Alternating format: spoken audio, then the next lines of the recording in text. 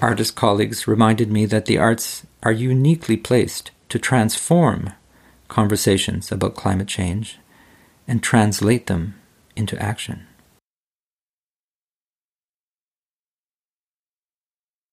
Welcome to Conscient. My name is Claude Schreier. This is the first episode of this podcast.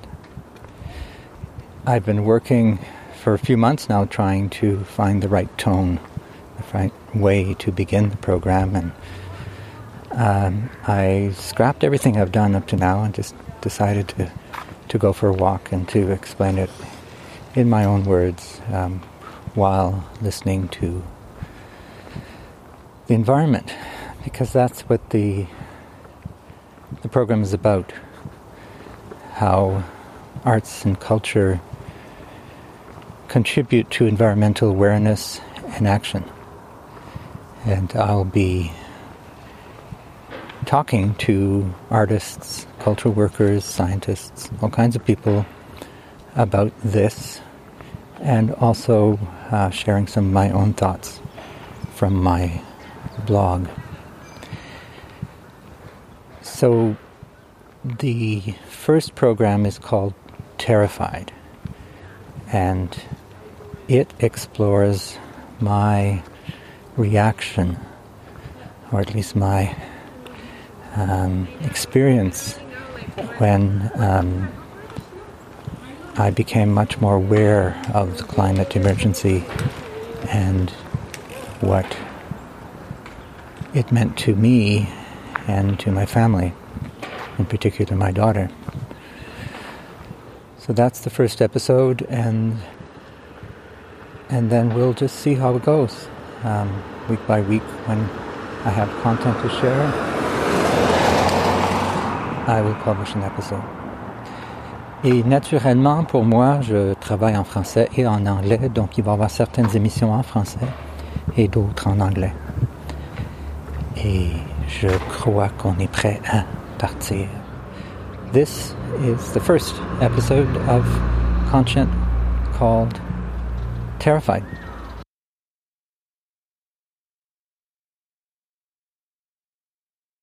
In May 2019, my climate denial bubble burst. It was a terrifying and disorienting experience that made me question everything about my life. In retrospect, I realize this was a Zen-like gift of terrified awakening, of clear seeing. But at the same time, I felt paralyzed with emotion and dread.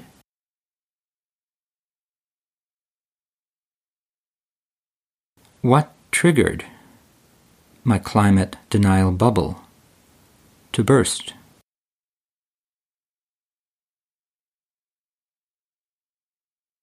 I felt compelled to share this personal experience in the hope that it might help others who are also struggling with the current sustainability crisis and searching, like me, for a path forward.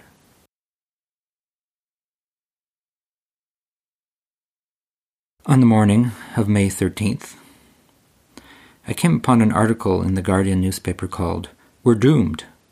Mayor Hillman on the climate reality no one else will dare mention."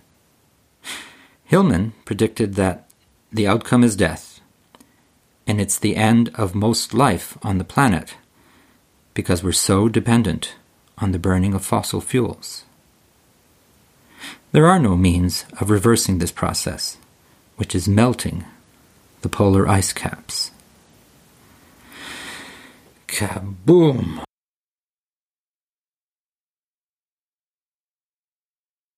Hillman's comments triggered a visceral reaction that woke me out of an emotional stupor and instantly transformed my worldview.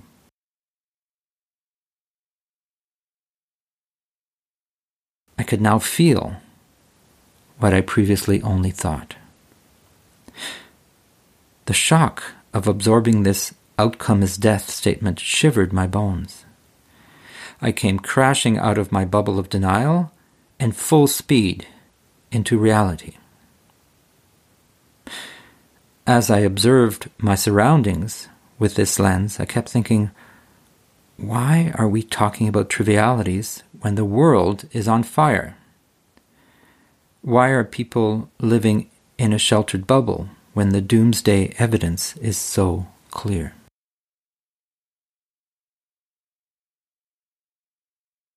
Is there any hope?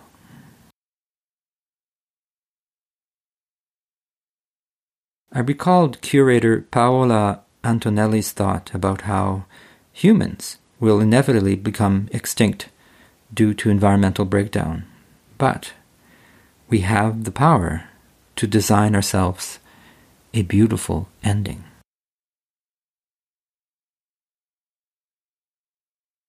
A beautiful ending? Is this where we are at?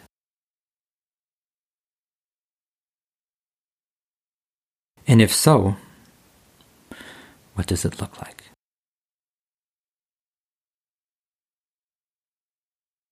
On May 14th, our 17-year-old daughter was debating her choice of university program. She was facing a fork in the road, and my heart was bleeding for her.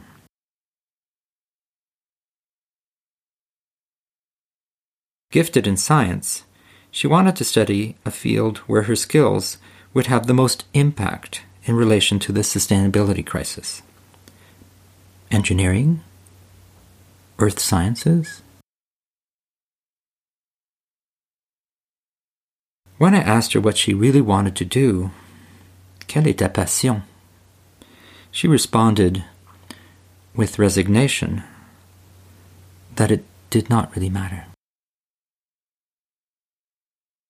Her focus, like many of her generation, was on what needed to be done, not so much on what she wanted to do.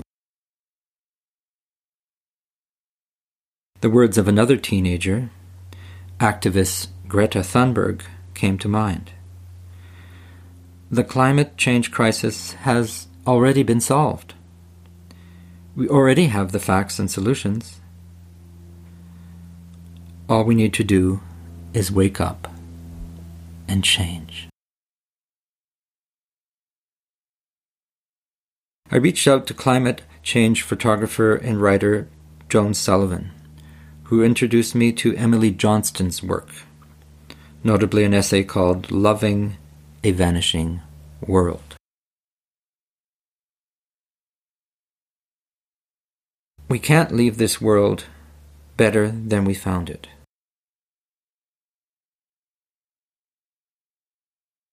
It will be lesser for a long time, but we can change the path it's on now. And we know how to start making up for what we've done.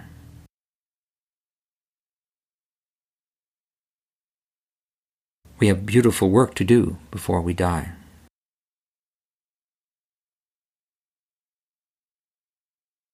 I remember telling my daughter during that week that I was working on art and climate change strategies, and she said with emotion, "Thank you so much for doing something."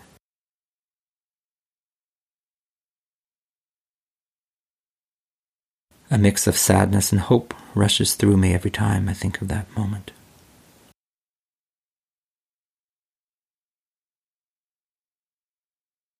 On May 15th, I kept reading. I absorbed the IPCC's October 2018 statement that rapid, far-reaching, and unprecedented change in all aspects of society is required, which I think means rethinking everything.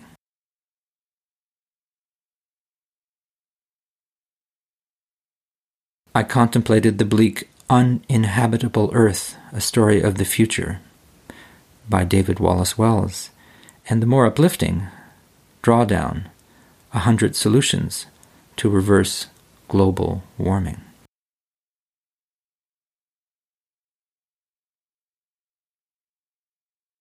I exchanged with friends and colleagues.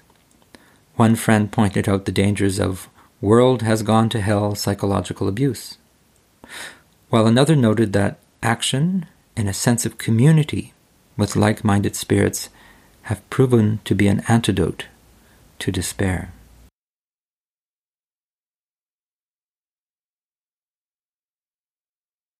Artist colleagues reminded me that the arts are uniquely placed to transform conversations about climate change and translate them into action. I agree. But first, I needed to unpack my own emotions.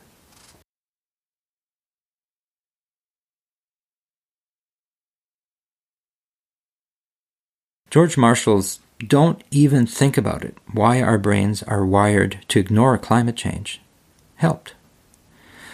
Marshall identifies climate change as a psychological perfect storm that confounds human cognition through disattention.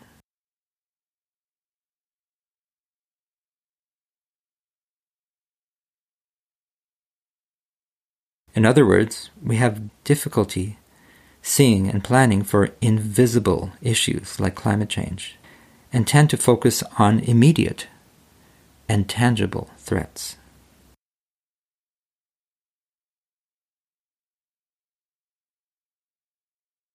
Marshall concluded that we need to build trust about climate change by communicating common values, such as authority, responsibility, loyalty, as opposed to factual or ecological persuasion. It seems that our minds are wired to believe engaging narratives that appeal to our emotional brain, and that we need passionate storytellers to break habitual patterns, to discover alternative values, and consider new perspectives.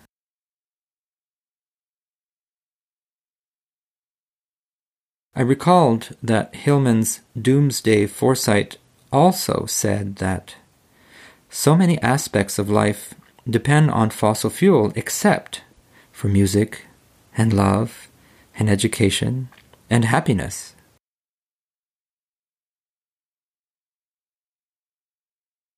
It became clear to me that this is where the arts and culture can contribute, with their capacity to delight, educate, provoke, stimulate, console, inspire, and influence.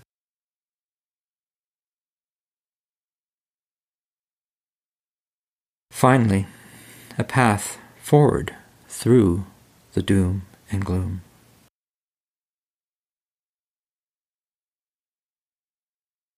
On May 17th, I was relieved but disappointed to find that I had stopped experiencing a strong emotional connection to the climate crisis and had slid back into my oblivious and anxious life. However, I could not go back into denial, and as I still needed to function in day-to-day life, I developed a plan.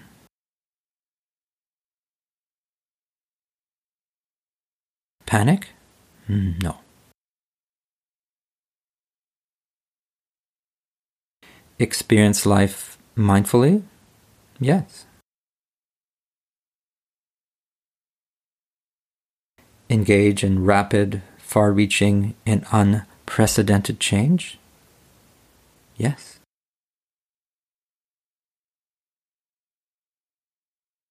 Lose hope for the only world we have?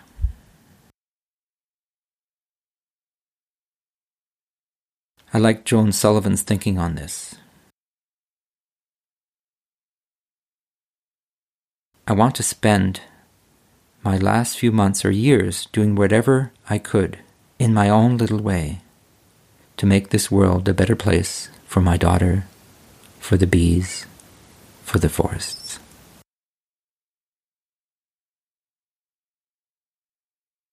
Even if we are doomed, and I think we are, I refuse to do nothing.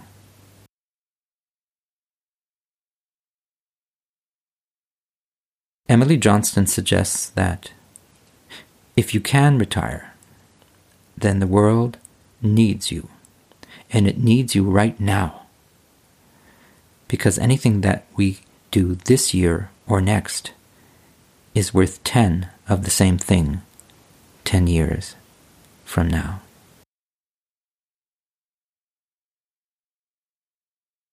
I actually will retire as soon as possible and fight for a sustainable world with the most powerful tool I know, artistic practice. In other words, to design that beautiful ending that Antonelli referred to, while trying with all my might to avoid it.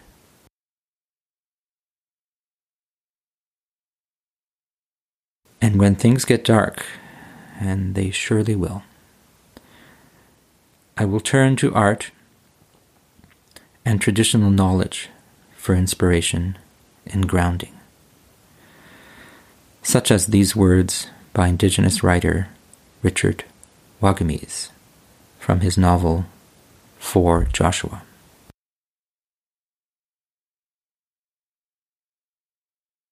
We may not relight the fires that used to burn in our villages, but we carry the embers from those fires in our hearts and learn to light new fires in a new world. We can recreate the spirit of community we had, of kinship,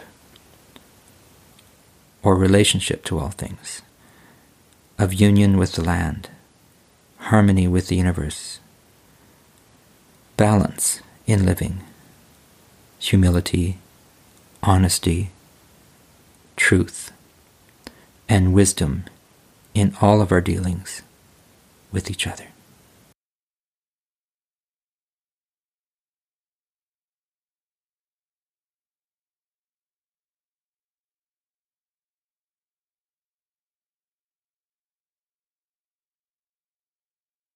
You've been listening to Conscient, Episode 1, Terrified.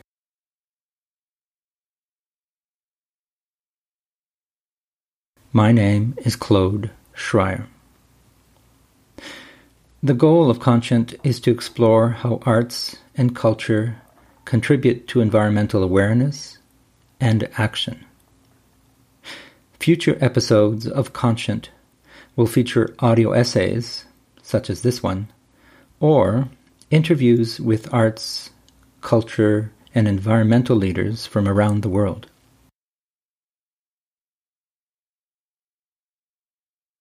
For more information on Conscient, go to conscient.ca, where you'll also find a copy of the Terrified blog.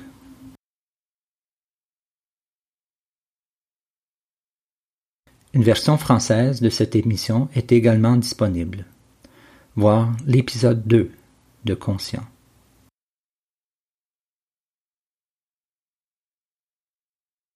I would like to thank podcast consultant Ayesha Barmania, artist and climate change writer Joan Sullivan, my wife Sabrina Matthews, my daughter Clara, and my son Riel for their support.